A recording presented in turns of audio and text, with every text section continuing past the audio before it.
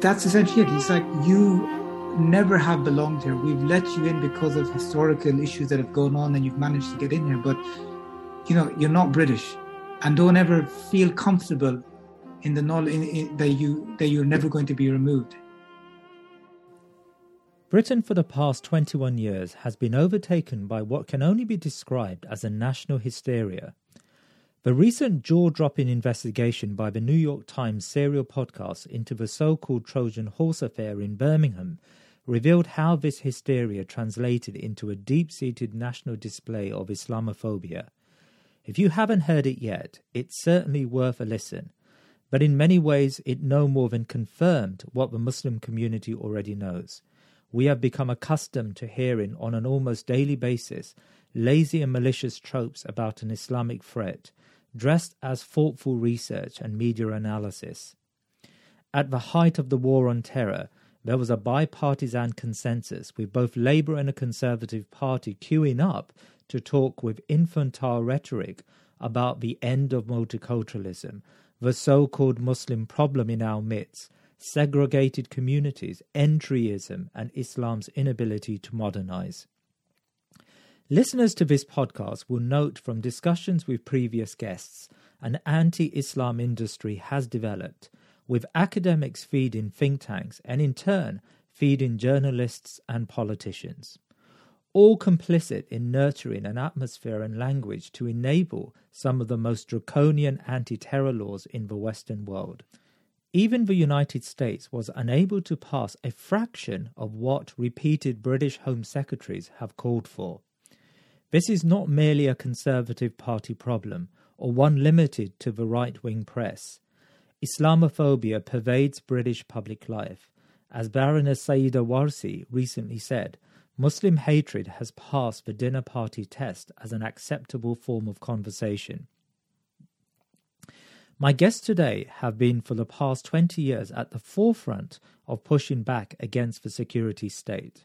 Fahad Ansari is a lawyer and public activist who in his professional career has defended many Muslims who have fallen foul of Britain's nationality laws, including very high-profile cases of citizenship deprivation.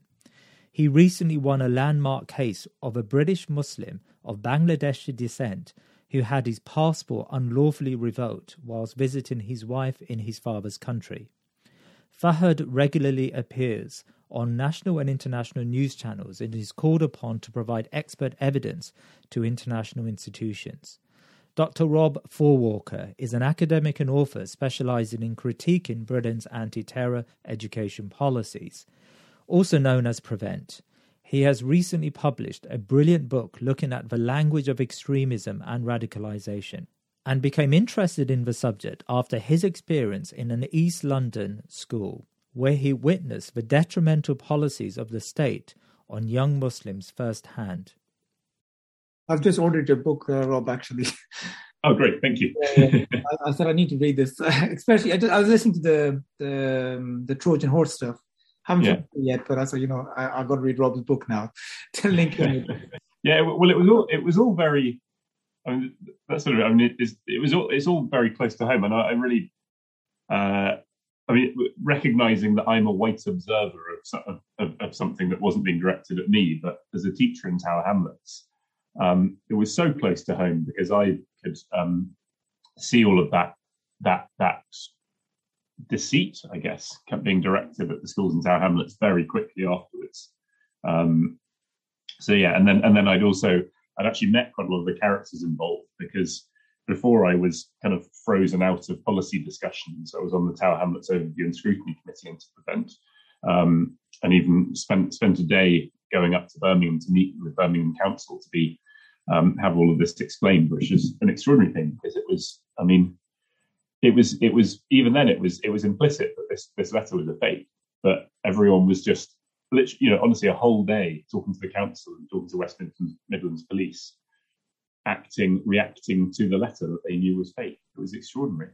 Yeah, I mean, I'm just on. I think I started episode 6 this morning, and there is that sort of tension when Hamza writes that letter and then he kicks off, and it's I drew parallels to my own experience working in the legal industry, and when you're working in national security cases, and you have barristers sometimes who just don't quite get it. And it's very hard because they're always arguing in a very, I guess you have to be sort of just not detached away from the reality. But then for us who have that lived experience of what this all means, it's not just a client and somebody who's lost their citizenship or who's been subject to these measures based on their beliefs.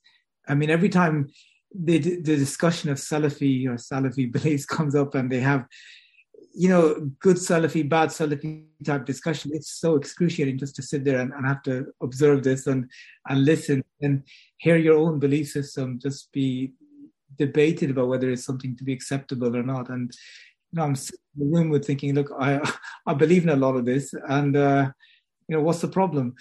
But it is that sort of detachment, and well, you can't say that, and I'm like, well, why not? So you do have that, and you see that publicly. Where I'm quite critical and open about my criticism about SIAC and about the process on Twitter and my written pieces.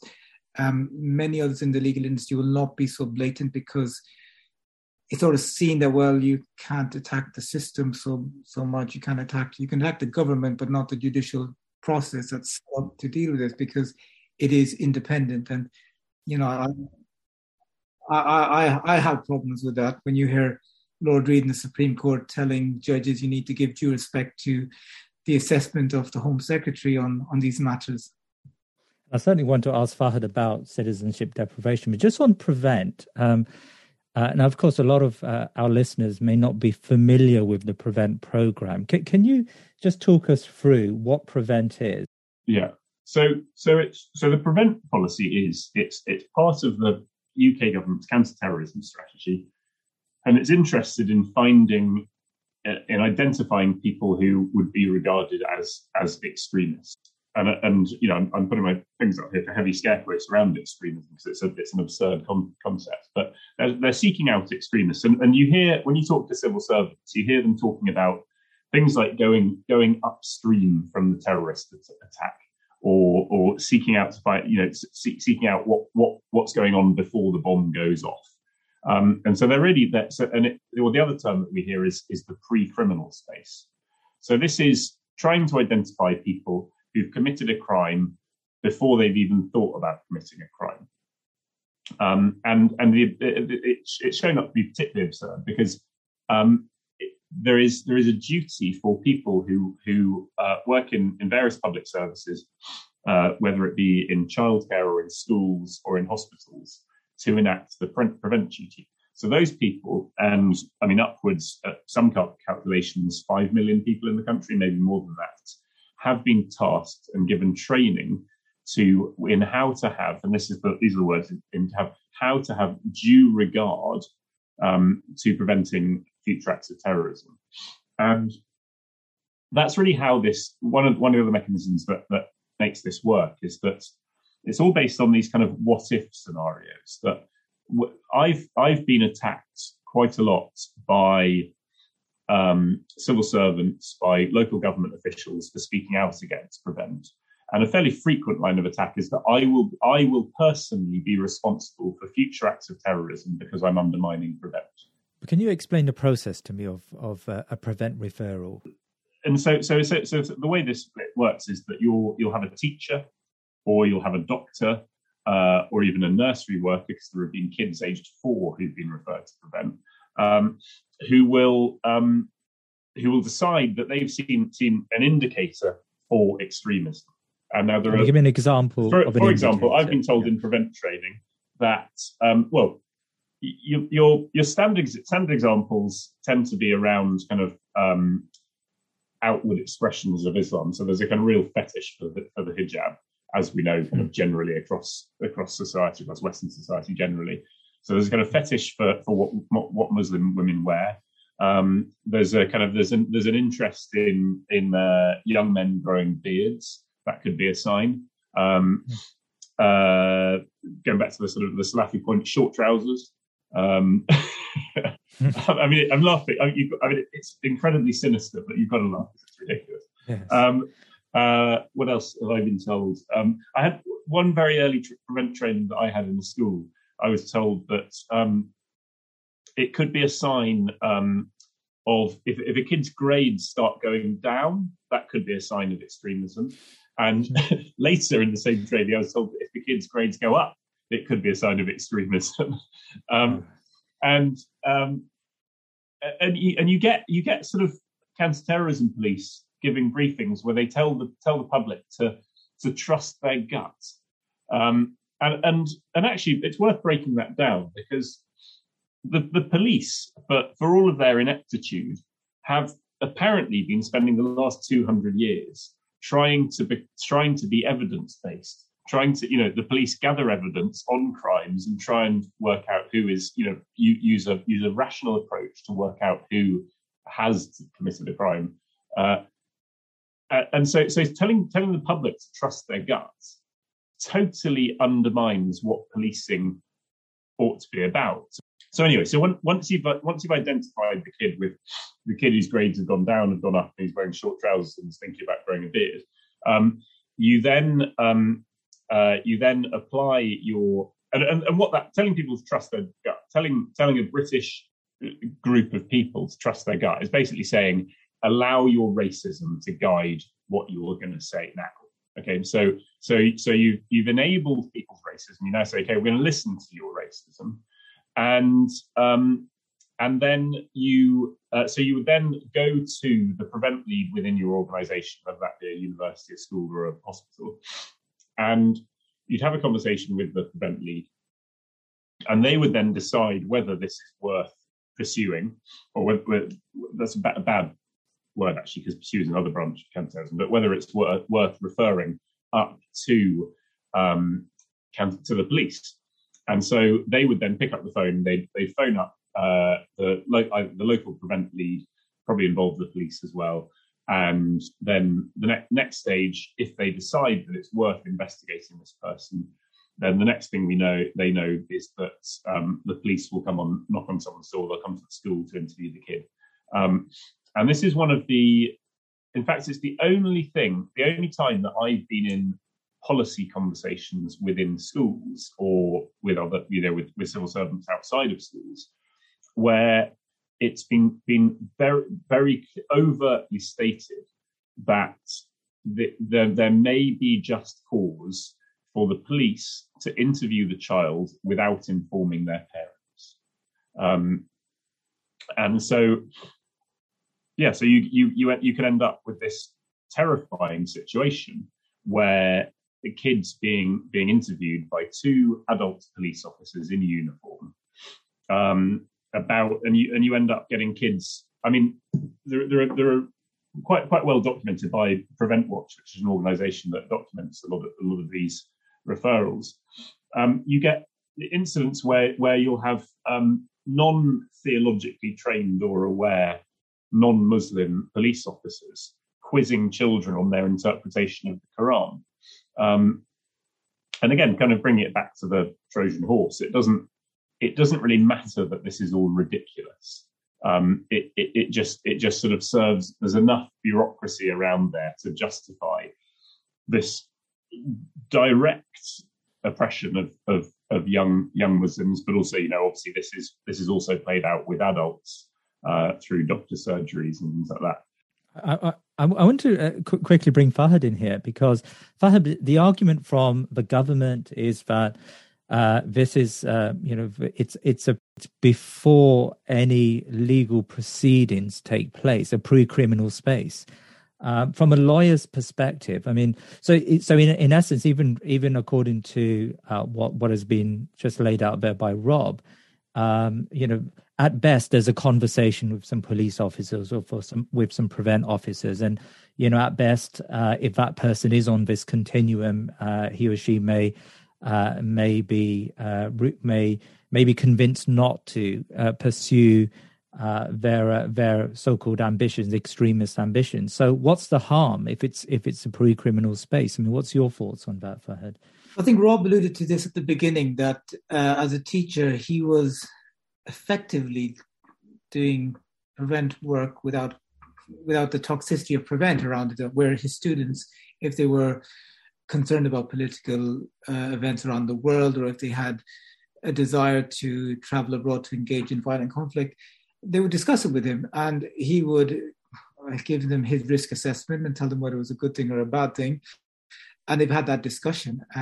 When you put on a statutory footing and you bring police officers in and you bring the whole militarized arm of the state, you sort of take away that cooperation, that trust, that confidence, and you are treating people as suspects and as criminals before they've actually done or anything. It's essentially thought crime, what you're dealing with.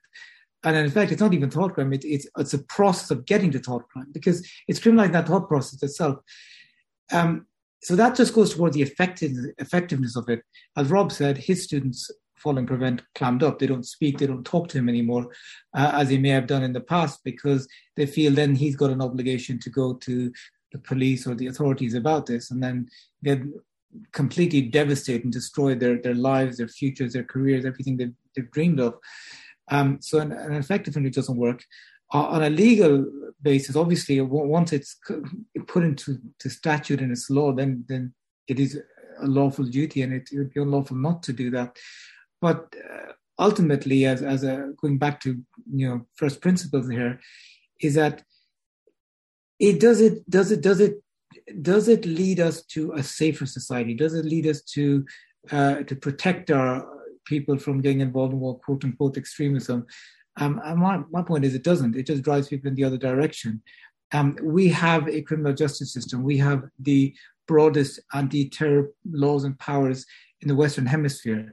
We have powers where you can successfully arrest, charge, and prosecute and convict an individual for downloading a map or for booking a plane ticket to Turkey. And yet, if that's not bad enough, but then you want to basically criminalize somebody for even having the thought of downloading that map or thinking of going to Turkey or expressing a viewpoint about the political situation. I mean, just yesterday, I read these headlines about Nadhim Zahawi, the education secretary, saying that children shouldn't be criticizing Boris Johnson in school. I mean, how ridiculous a society are we going? I mean, it is laughable. At the same time, this is the path towards authoritarianism, where the education secretary is saying that children should not be criticizing the prime minister in school. Yeah, I mean, I saw that yesterday. I mean, I'm laughing because it is ridiculous, but I'm also sort of laughing nervously because it's terrifying. It really is terrifying too. I mean, my understanding of being a teacher was that a big job was to teach the children to be critical of the state. I mean, that's got to be fundamental to any education process. And actually, I mean, not wanting to go into kind of the ins and outs of British education policy over the last 20 years, but we have seen this shift away from that. There's been a very hard shift under, well, not surprisingly, led by Michael Gove, who was the ringleading politician around the Trojan horse affair. But actually, just on the talking about how Prevent disrupts the work that they're already trying to do in terms of kind of having these conversations and protecting people from making bad decisions. I want to just pick out one very specific example from the kids I used to teach, and that was so I did end up, after I then started speaking out about Prevent, a lot of kids started coming and talking to me a bit more about their frustrations with Prevent. So in a way, for me, those conversations opened up again. And in fact, I ended up, I'd have kind of whole lunchtimes where I'd have kids that I'd never met before. So I taught in a large school, about 2,000 children, who'd come and knock on my classroom door and come and talk to me at lunchtime about their frustrations, because there wasn't really anyone else in the school who they trusted to talk about Prevent. And actually, that's an important point, actually, because that's despite a significant proportion of the staff body of the school being Muslim. So even amongst Muslims, it silences debate. And I've had this conversation with thoughtful Muslim teachers, with imams who found it difficult to have those conversations because of Prevent. So spell that out. Why would a Muslim teacher say, you're a Muslim student, you you're confused about the world. Why wouldn't you approach a Muslim teacher and to talk about your thoughts? Because this, I mean, this is it's interesting this point that it's important to talk about the kind of power structures that are innate in parents. So first of all, you've got the legal duty. So there's a legal duty for teachers to follow Prevent. So they have to, if they see a sign of extremism, they have to report the student. Now, bear in mind that report. I suppose there's a way that enables them to do that without and perhaps fooling themselves, they're not causing so much harm. Is that the first point of referral is a referral within the organisation, so within the school. So it might just be a conversation with another teacher. But you do have that legal duty. The other point is that there is always played out this what if scenario. So you talked before about this kind of continuum that's imagined from having a supposedly extreme thought to running over some pedestrians. That's kind of the continuum that is imagined, and it's very important to keep saying that this is imagined. You can't, in the same way that Minority Report with Tom Cruise is science fiction because we don't have a way of predicting the future. That continuum is imagined. It's not. It doesn't exist. But it's still, even though it doesn't exist, it still plays out in people's minds, these what if scenarios, and that's very much the kind of tenor of the Prevent training that people have to go through in all of these organisations. And also, if you question Prevent, as I have a lot, as I said at the start of this conversation, you question Prevent, you find yourself frequently told that you will be responsible for future acts of terror. So there's this kind of national security what if scenario. So if you don't report that child who's now started praying 5 times a day, then they go off, they commit an act of terrorism, then it's your fault for not having referred them, even though the continuum has been kind of imagined, and in fact any research that's been done on this, which I'm not particularly interested in, because actually I just think Prevent in its whole structure is wrong. But even research that's been done with this shows that religious observance is actually a protective characteristic against going and committing acts of violence, which kind of is self-evident. But going back to a very specific example around how this affects children, is that in those conversations that I then started having with kids who were critical of Prevent, one child that I knew quite well came to me and he said, I just want to get this off my chest. I want to talk to you about what's been going on for the last 6 months. And what had been going on for the last 6 months is that this is back in, I guess, about 2017. And it was a time when there was, to be fair, on kind of pro-government people, there was at the time quite a lot of kind of like Call of Duty type aesthetic ISIS propaganda was going around on social media. That, let's recognise that exists. And so those aren't aware. So Call of Duty being this, online shoot 'em up, and the ISIS propaganda machine, because they had quite a good media organisation, was creating kind of videos and memes that showed the Islamic State in a with that kind of iconography, and that was trying to be used to encourage young Muslims to travel there, young Muslim men. Anyway, this kid that came to talk to me said, I want to get this off my chest. Him and 4 mates have spent the last 6 months worried about a friend of ours because he's been spending a lot of time playing Call of Duty online, and he's also been looking at these videos. He's been sharing the memes on social media. But we've been worried about him, the kid said, but we haven't been able to do anything. We haven't been able to contact any adults. And this speaks to Muslims not being involved as well. We haven't been able to speak to any adults, so we haven't been able to speak to our parents, we haven't been able to speak to any teachers.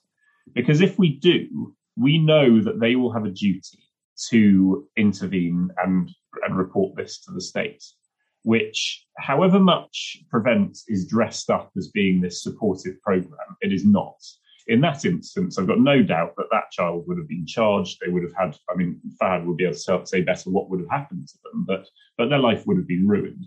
And so these 4 kids, I was told, had spent 6 months. They'd drawn up a timetable every day of the week for what was happening after school, without their friend knowing about it, without their parents knowing about it. They'd drawn up a timetable so that every afternoon after school, at least one of them or a few of them were taking this other kid out, their mate out to play football. They were taking him around to their houses for tea. They were doing all sorts of different things with an incredibly intense intervention that they were leading, where they made sure that this kid was spending less time playing Call of Duty. He was more engaged with their friendship group, and they were protecting him. They were making sure that he wasn't affected by that. Now, the tragedy is that they couldn't, I'm sort of welling up as I'm thinking about this because it upsets me so much. Mm-hmm. They couldn't seek any adult support in that situation because of Prevent. Because of Prevent, they couldn't seek support to help their friend. Now, I was told at the end of it that they were confident that their friend was okay, and even after they had done that, and they had protected their friend, and even after we'd had these kind of lengthy conversations, we very much trusted each other. They couldn't dare tell me. They couldn't tell me who it was, because that kid wouldn't be safe if they told me. And it's just a tragedy. It's absolutely tragic, and that story for me just speaks of how dysfunctional Prevent is, and how dysfunctional it is for a society to create something like that. But surely, Fahad, surely then the government, there have been multiple reviews into Prevent. We know just from the statistics about the number of reports versus the number of referrals upstream and then criminal offences that may be pursued as a result are, it's disproportionate. Surely then the government would have realised that Prevent is a failed policy and it's not supported by large numbers of Muslims. Or do you feel that there is a broader objective at play here, and it's really not about preventing extremism in inverted commas, but something else that the government is trying to achieve? It's clear, isn't it? It's whether it's the Trojan hoax incident or this latest issue with Prevent, it is in pursuance of another agenda. It's not about protecting Britain. That's for sure.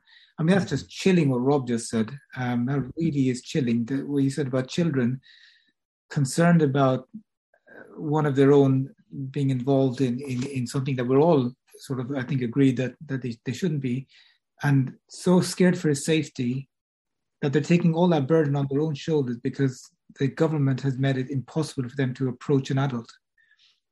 And when I say that, Jalal, about how it's not about protecting us, I've had clients who've been, convicted of terrorism, and when I say terrorism, it's stuff about, not about plotting anything. It's about stuff they said maybe 15, 20 years ago at the height of the Iraq War, that they got done for inciting terrorism or glorifying terrorism, stuff like this. People who have influence in the communities and who got short sentences, but nonetheless they are considered convicted terrorists, but who still have that influence amongst people in their communities and amongst youngsters in particular. And they, in their own personal, private space, get approached by individuals about stuff like Daesh, about other issues around the world, and they do their best to dissuade people and give their opinion and give them the Islamic principles about these issues. And they complain regularly to me that the police, the counterterrorism police, the MI5, are always on the case for them to work for them. Look, why can't you you're doing it anyway, why don't you just do it under our banner? So you'd be really good. We both have a shared agenda. We both are looking to protect. And they don't seem to understand that his entire sphere of influence will completely diminish if it ever comes out that he has any sort of relationship with the state.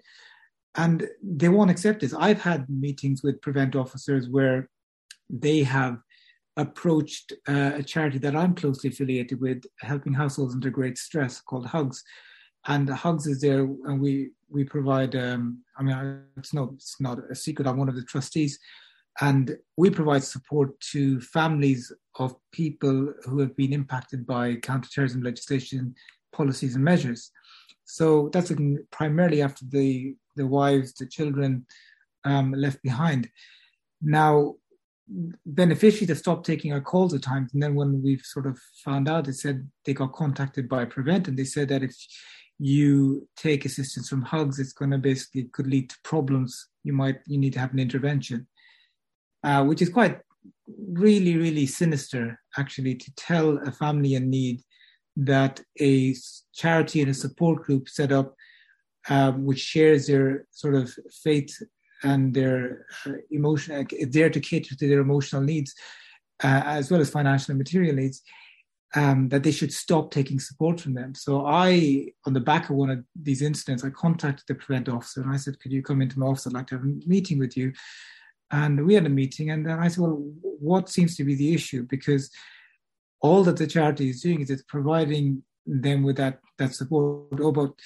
And he gave a very bizarre analogy. He said, look, it's like if you had a situation where somebody was involved with drug abuse, and you have there's various voluntary groups out there who want to help that person who's involved who's suffered from drug addiction. But then you have one body which the government has endorsed and is funding, is approving to assist them in their recovery.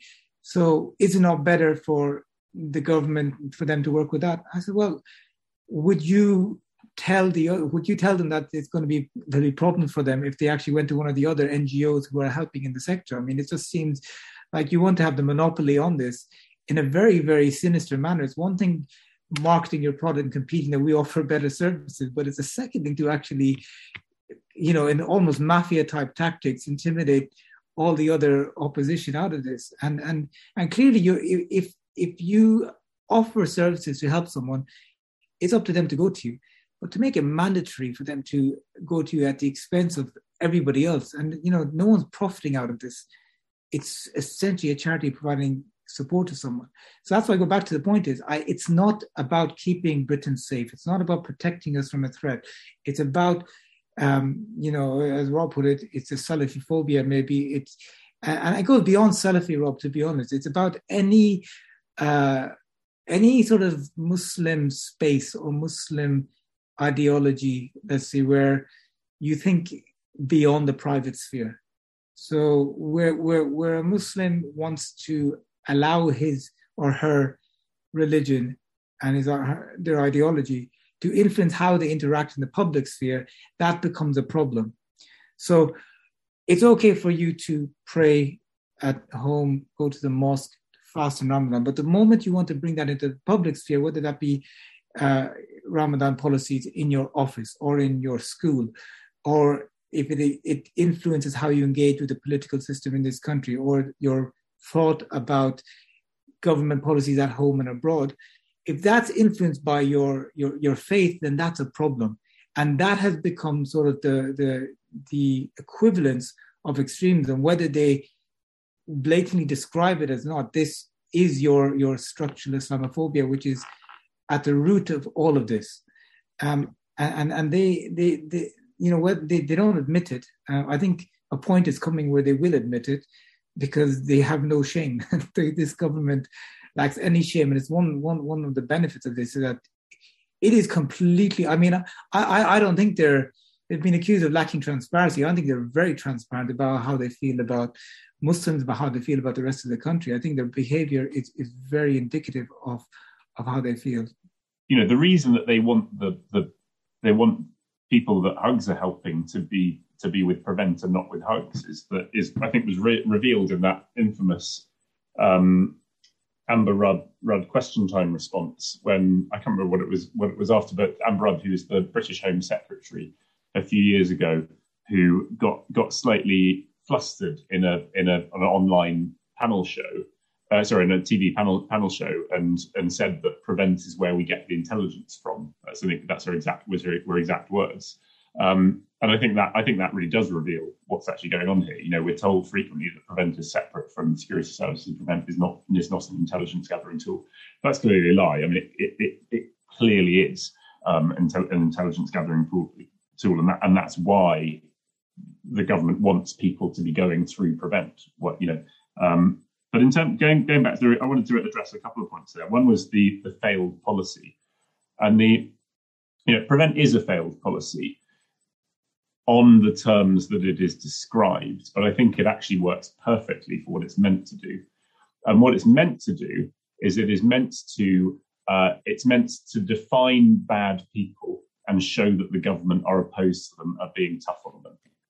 I'm interested in drawing parallels between your work, Rob, about on Prevent and the research you've done, and of course the Trojan Horse affair that we talked about earlier, and your last comment there. I mean, do you feel that there is a very overt policy to almost mute, to self-censor, to create self-censorship within the Muslim community, but also to mold the attitudes of Muslims, in particular young Muslims, in terms of how they should represent themselves in the public sphere? So if, for example, Muslims, in the case of Birmingham, Muslims, they come together and decide that they're going to turn around their local schools and they have an Islamic ethos, and they want to inculcate an Islamic ethos as a means to improving the educational outcomes of their young boys and girls in young pupils in these schools.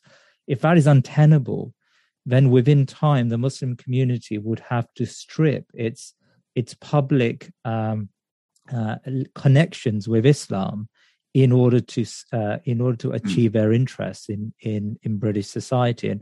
And how much can we argue that this is an explicit objective of policies like Prevent? That's the interesting point there is it explicit?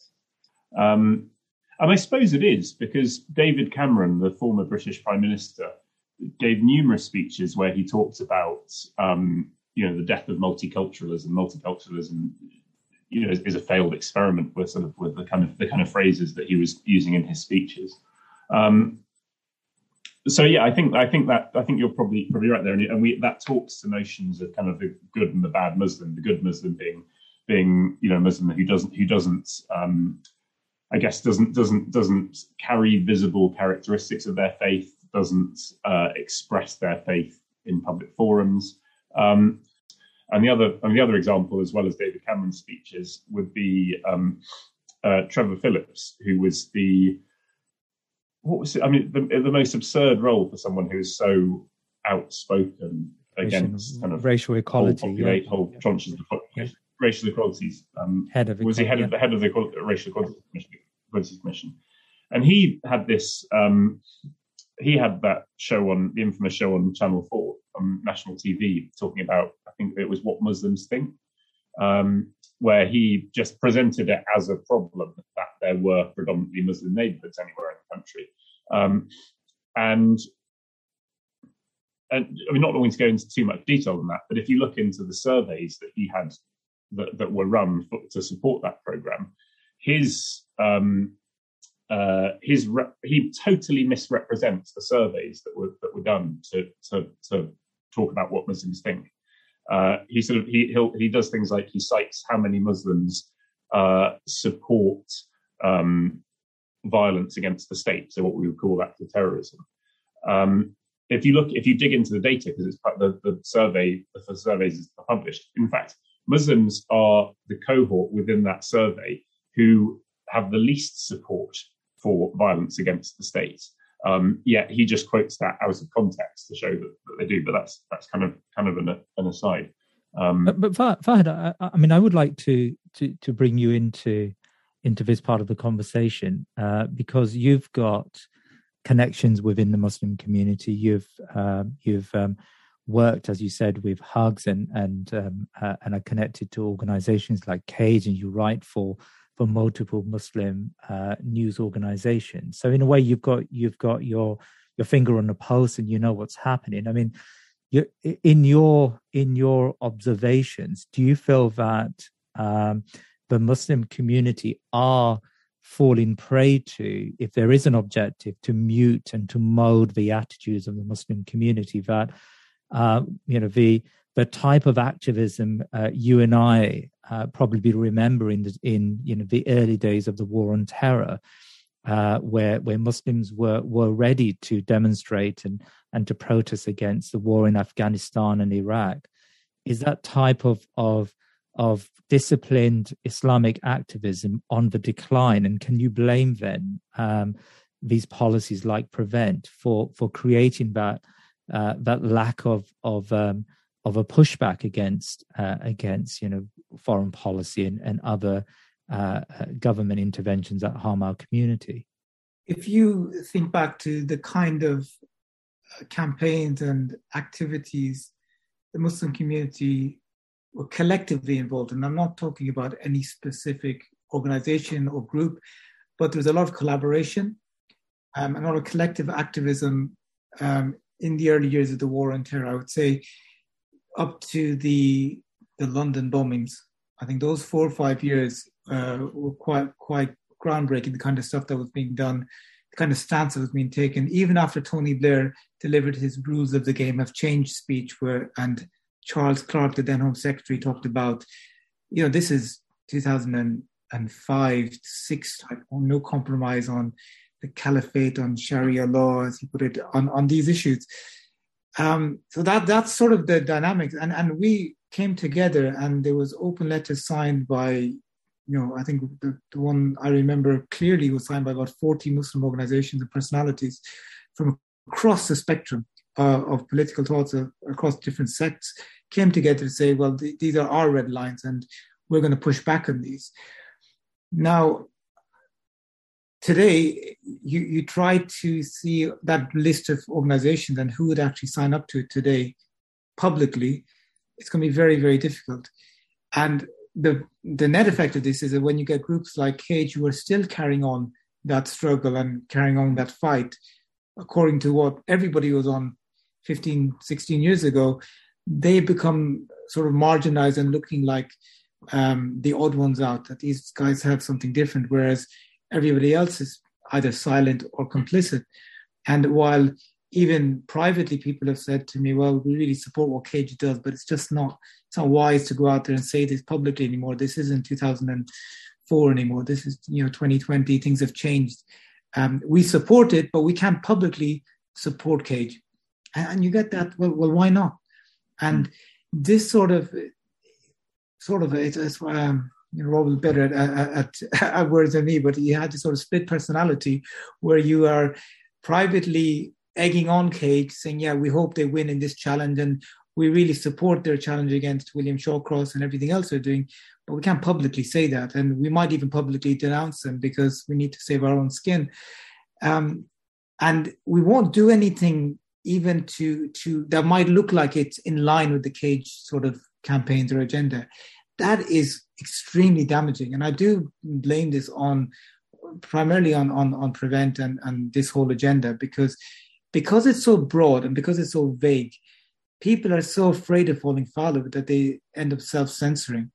And not, even where the government hasn't given a list of speakers that you're not allowed to have, people will think, well, we think he said something that's controversial and the government might think it's controversial. We're not going to actually have them on our platform.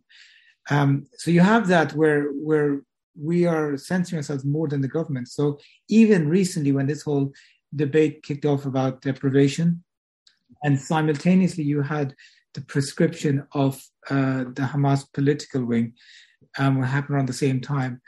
And there's such a huge discourse in the community, and people, senior members of the community, which, were coming and asking me questions like, look, can I travel? Would they take my citizenship while I'm abroad? I'm going to Turkey or I'm going to Pakistan. I've said this thing about Palestine in the past. There's a demonstration against citizenship deprivation. If I attended, will they take my citizenship away? And I'm just completely baffled, because these are people that I looked up to for inspiration, many years ago. And now they are sort of so risk averse in a way that even the legislation, if you interpret it to its broadest, could not be possibly used to stop you.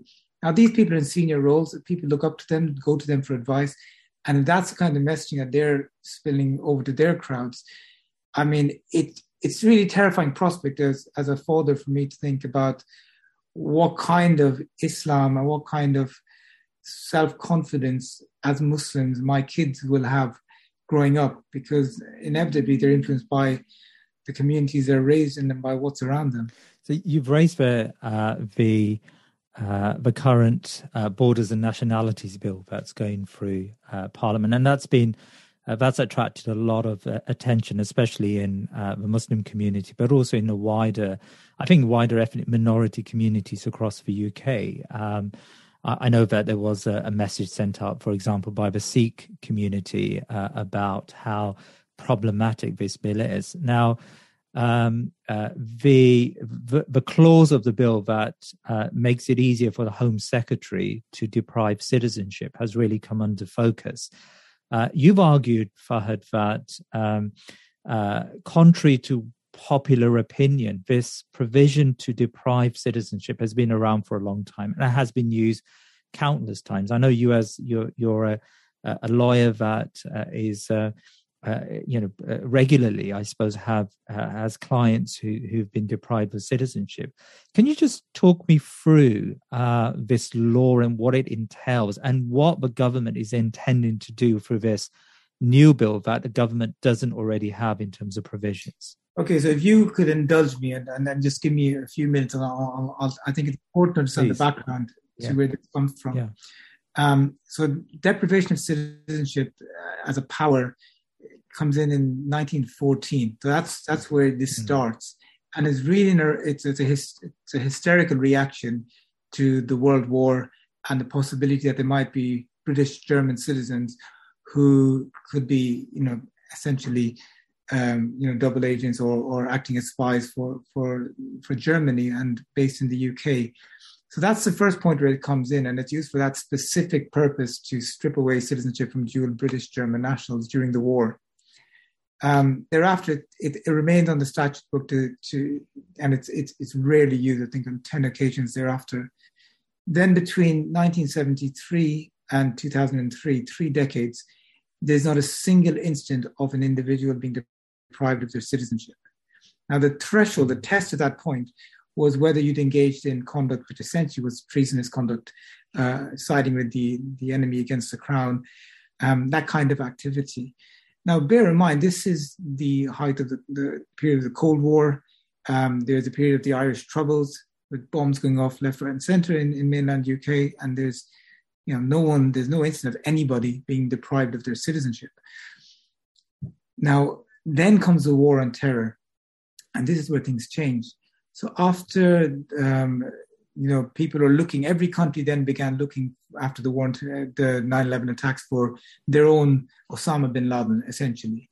And in this country, they conveniently managed to identify a preacher at the time who many of your older viewers will be familiar with, older listeners will be familiar with, called Abu Hamza al-Nusri, who is a British Egyptian national who'd been living in the UK for about 2 decades at that point, or if not longer.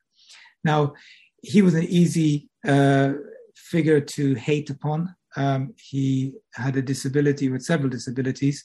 He didn't have hands, he had prosthetic hooks instead of hands.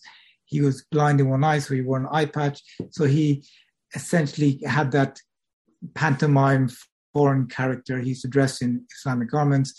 And to add to that, he said very controversial stuff, which probably broke some laws, for which he was eventually convicted. Now, the issue was that after 9/11, their tabloid media, there was a lot of hysteria to get rid of this man, to deport him. He's a threat to our security, although by that point he hadn't. There was the police, the prosecution service couldn't find anything to actually charge him with. And the problem with deporting him was that he's, as I said, he's a dual British Egyptian national, so you'd have to first take away his citizenship. So when they look at the legislation, well, he hasn't engaged in any treasonous activity. He hasn't sided with the enemy despite his inflammatory rhetoric. So what can we do? So thereupon they passed new legislation which effectively changed the citizenship stripping powers. So instead of the category of conduct about engaging in treasonous or siding with the enemy, instead of that, they replaced it with a general catch-all term that if you acted in a way that was seriously prejudicial to the vital interests of the United Kingdom. And so this was the general catch-all term. And the fact that this law came in specifically for Abu Hamza was that within 3 days of its passing, he was the first person targeted with it. In fact, if you look at the parliamentary debates on Hansard at the time, there's a lot of discussion about whether it's going to be used against Abu Hamza. So it's, in legal circles, we call this the Hamza Amendment because it was very clear who it was targeted against.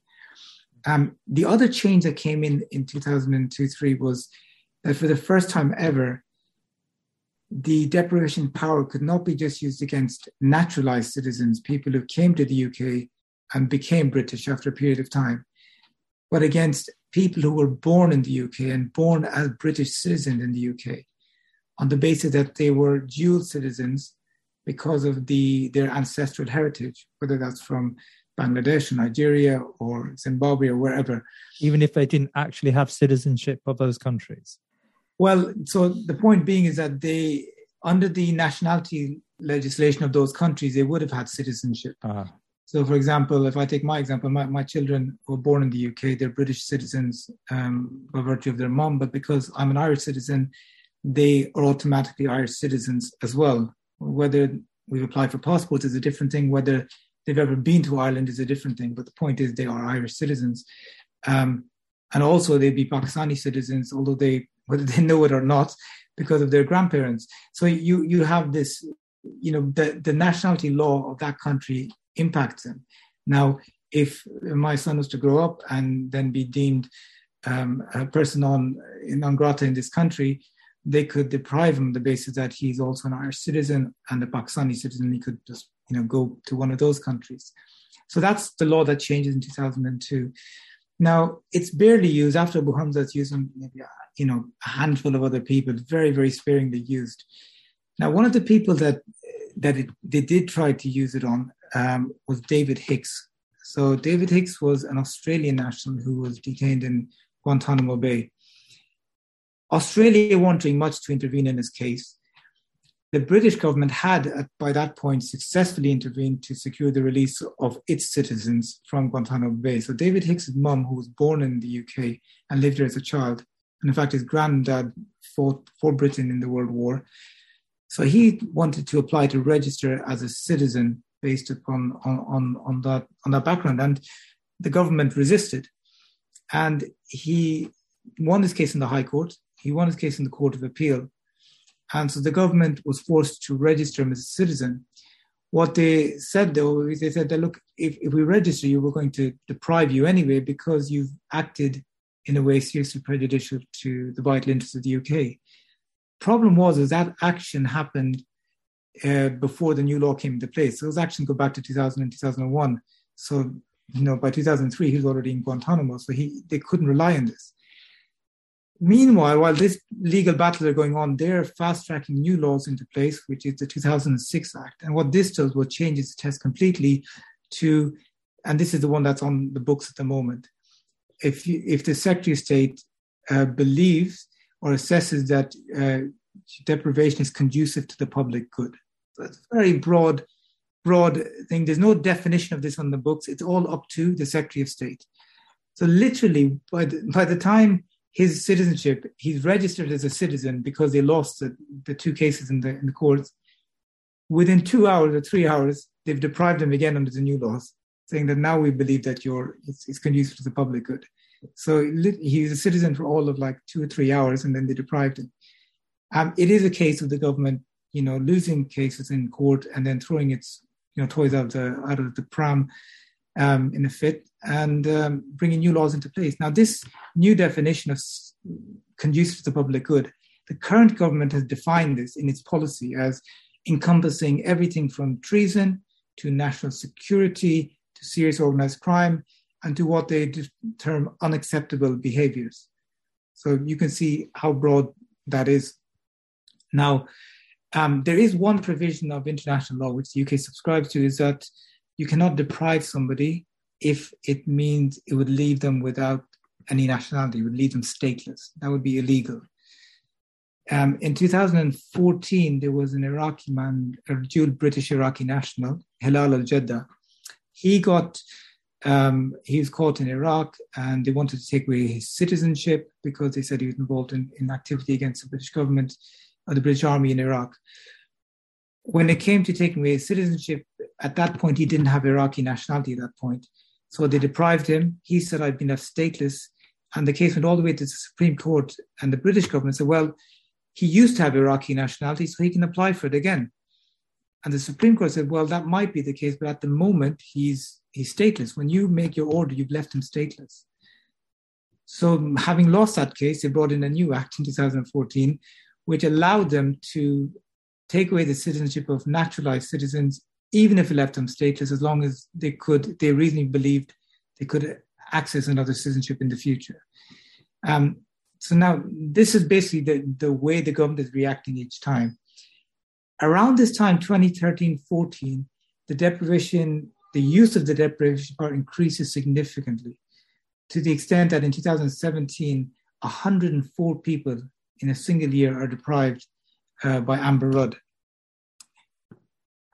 The current clause, what they're seeking to do, is to take away your citizenship without giving you notice, without telling you that they've deprived you of that citizenship. And this again comes because they lost a case in the High Court, and more recently they've lost the appeal as well, the Court of Appeal. And this involves a lady in the Syrian camps who's named as D4. Now D4 claimed her lawyers contacted the Home Office or the Foreign Office to ask the Foreign Office to help repatriate her to the UK. They were then informed by the Foreign Office, well, we can't because she's no longer a citizen. She was deprived on such and such a date, and we didn't know where she was, so we served the notice on file, meaning they signed it and they put it into her file in the Home Office. So no one actually knows. They didn't send it to her last known address, to her parents' address. They knew she was in the camps. They could have served it on the Kurdish administrators, but they didn't do that. So she successfully argued, well, that's not notice, and I've won my case, and I should win my case because the deprivation order is null and void. And the High Court and the Court of Appeal have both said that what the Home Office is now, it is unlawful what they've done because it's not notice. And if they do want to have this power, they need to legislate for it, which is what they're doing through Clause 9 of the Nationality and Borders Bill.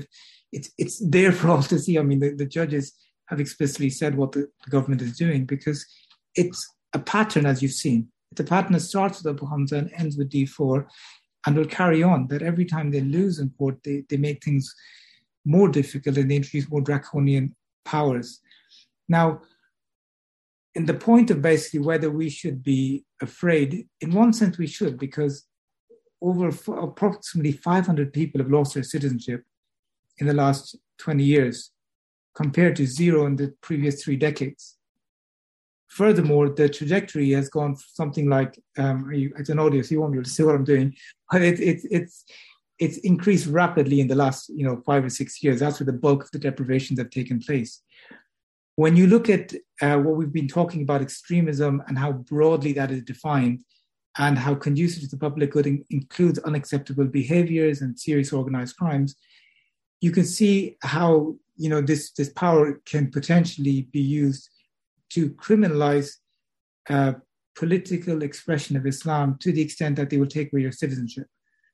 So it is time to be worried. I don't agree with the New Statesman assessment that 6 million people are going to lose their citizenship. I don't agree that we should now just refrain from being involved in any political activity and being ourselves. I think it will be used, but it's not China. We're not living in China, and where to make a point they will, detain millions of people, and that's how they make their point. We're living in a liberal democracy where they take a smaller group of people and make a public example of them in order to instill that same level of fear amongst the public that this could happen to me. And you can see that in how they dealt with most recently Shamima Begum, who everybody can see was is not a threat to the UK. I don't think anyone, even on the right wing, they can see this, that she is not a threat. She is. But also, if she, with Shamima Begum, even if she was a threat, bring her home and prosecute her.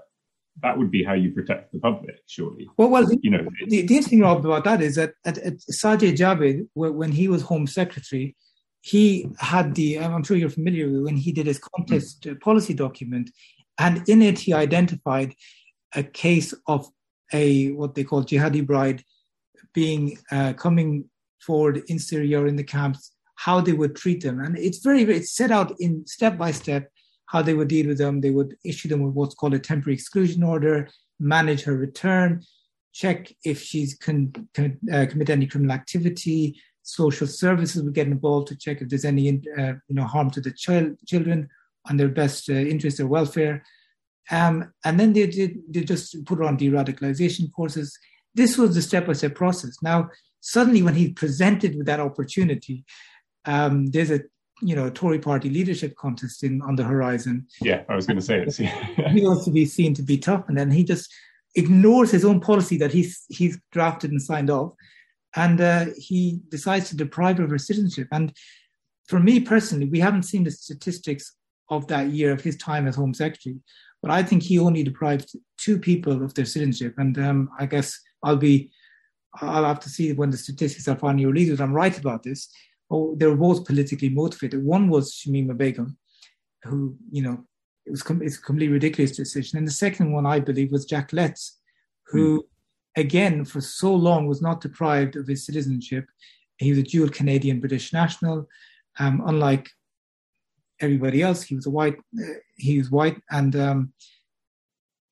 it was argued, and we were litigating this in court at the time, that in another case that this policy is discriminatory, doesn't apply to white people. And in the midst, I think possibly a month before we got to trial, then the news came out that they had deprived Jack Letts, which sort of took the wind out of our sails in court.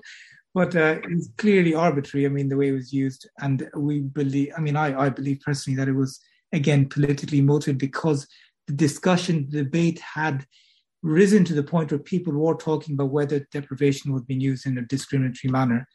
I believe it clearly was. I don't think I can think of many other examples of white people, Muslims and non-Muslims, who have been involved in terrorism and serious organized crime of a similar level, who haven't lost their citizenship. And I think Jack Letts was an unfortunate byproduct of our success in raising that point. Those two people denied citizenship that we know of under Sajid Javid, but not forgetting as well. I don't know if this counts as a third, but either way, it's horrific and tragic. But Shamima Begum's young baby that only lived for a few days, there's potentially a third there, because she and it was clearly demonstrated that, because wasn't it just after Sajid Javid had said, in any case it would be impossible to bring her home, and then another, I think it was Crispin Blunt, another MP, appeared in the same refugee camp saying, no, it's fine, we can easily get here. Horrific. So, and just to make that point that you made for other people, is that Sajid Javid, Home Secretary, this was just at the time that he launched his campaign for leadership of the Conservative Party. And so, in fact, he was not posturing to the whole British population. He was posturing to the 100,000 members of the Conservative Party who would vote in that election. Hence, you got sort of at that time a lot of politicians making some very, very far right moves to try and appeal to that very small part of the electorate on the right.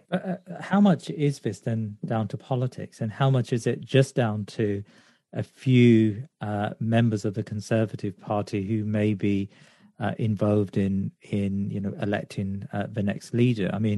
It does seem to me that broader sentiment across the UK is now has hardened. The Brexit vote probably indicates that, has hardened towards migrants in general, but also Muslims, and much of what we've discussed today has fed that narrative that there are extremists within the midst. And I wonder whether equally for any Labour government in the future, and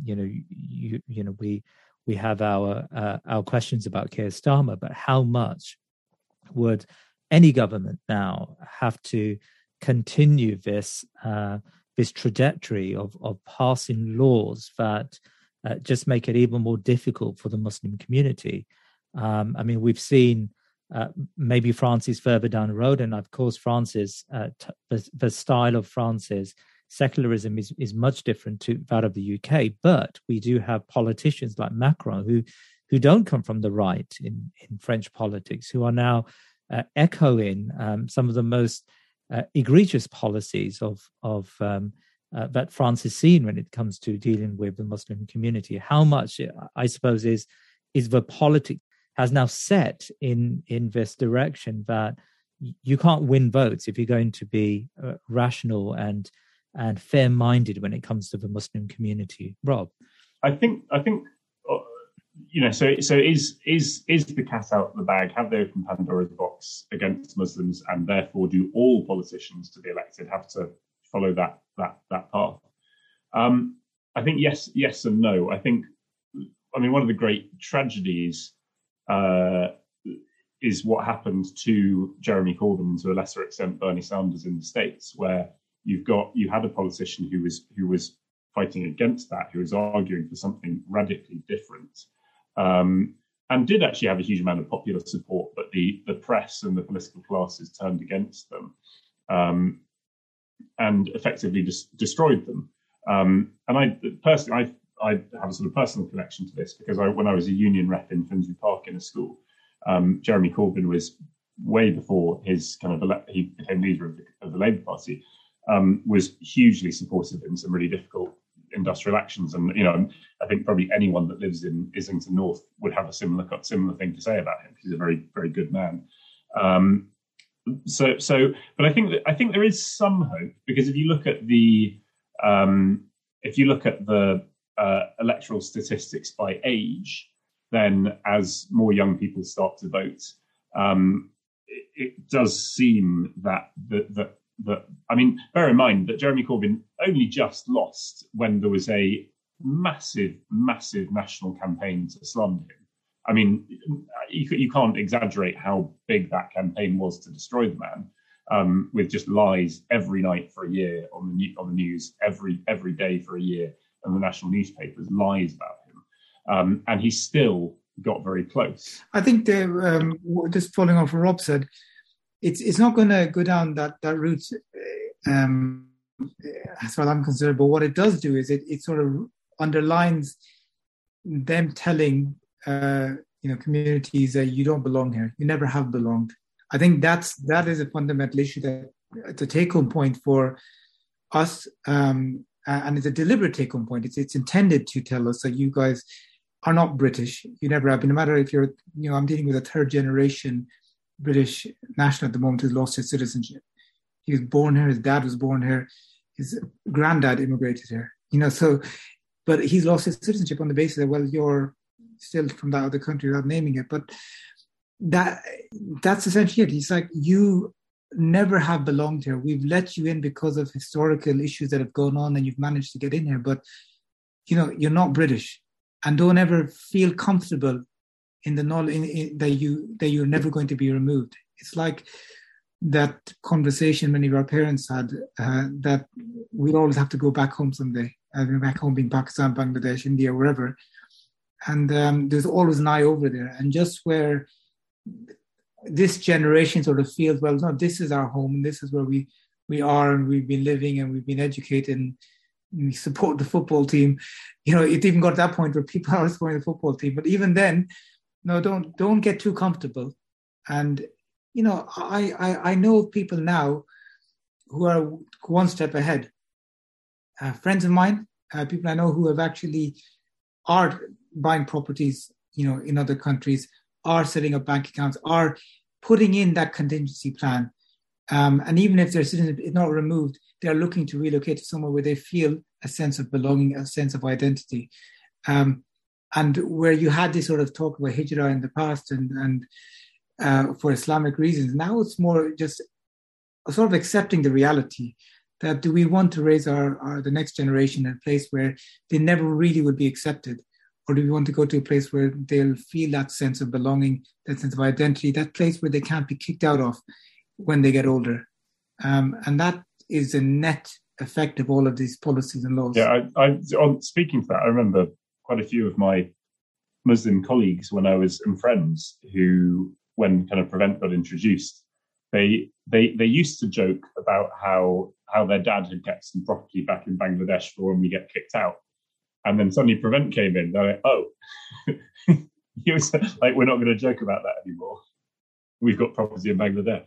Rob Forbes, Fahad Ansari, it's been a pleasure speaking to you two today, and thank you very much for shedding light on some of these policies. And Rob, do you have any further works coming out? What's coming after this book? Yeah, so I'm based at UCL now. I'm working on after a depressing few years writing about extremism, I'm actually writing about, I won't go into the details of it, but writing about love and how that can be enacted through critique. And it's making me a bit happier than this, but I'm less angry. But I'm still, you can't ignore what's going on with Prevent and counter extremism. So I'm still very much keeping an eye on that through, I maintain Prevent Digest newsletter and things like that. And Fahad, you made reference to your professional work looking at the citizenship deprivation orders. Do you believe that's just going to continue and become far more common, that Muslim citizens will be deprived of their citizenship? I do. Sadly, I think in the foreseeable future, this power is on the statute books. We currently have a government and a Home Secretary who are drunk on power and are willing to use that as and when they may. And I think there'll definitely be an increase in use of it. But when it comes to, just use of that policy, if you can imagine the amount of, children who get involved in gang violence, in gang crimes, in drug-related activity, who come from ethnic backgrounds, Pakistani, Bangladeshi, Somali, whatever it may be, it can potentially be used against them. All it needs is that level of public hysteria. So if you remember a few years back, before the pandemic hit, there was a lot of hysteria about knife crime in London. And they were talking about, black gangs, and it was very, very racialized, the coverage of it. Now, all you need to do is add that sort of ethnic dimension to that, and you have a power that can be used, and you've got a Home Secretary who wouldn't blink about using it. And then you have a precedent that's established. And, so I do fear that it will be used in that sense. One of the things I'm currently trying to work on is just to try to write up something on the human aspect of this and the human impact of when you get deprived from my clients' perspectives and interviewing them is what happens. I mean, you lose and you appeal, but what's the human factor? You're stuck in a foreign jurisdiction. You don't have a travel document. You don't have an income. You don't have papers. What's going through your mind? So hopefully, inshallah, at some point this year, I'm trying to get that complete.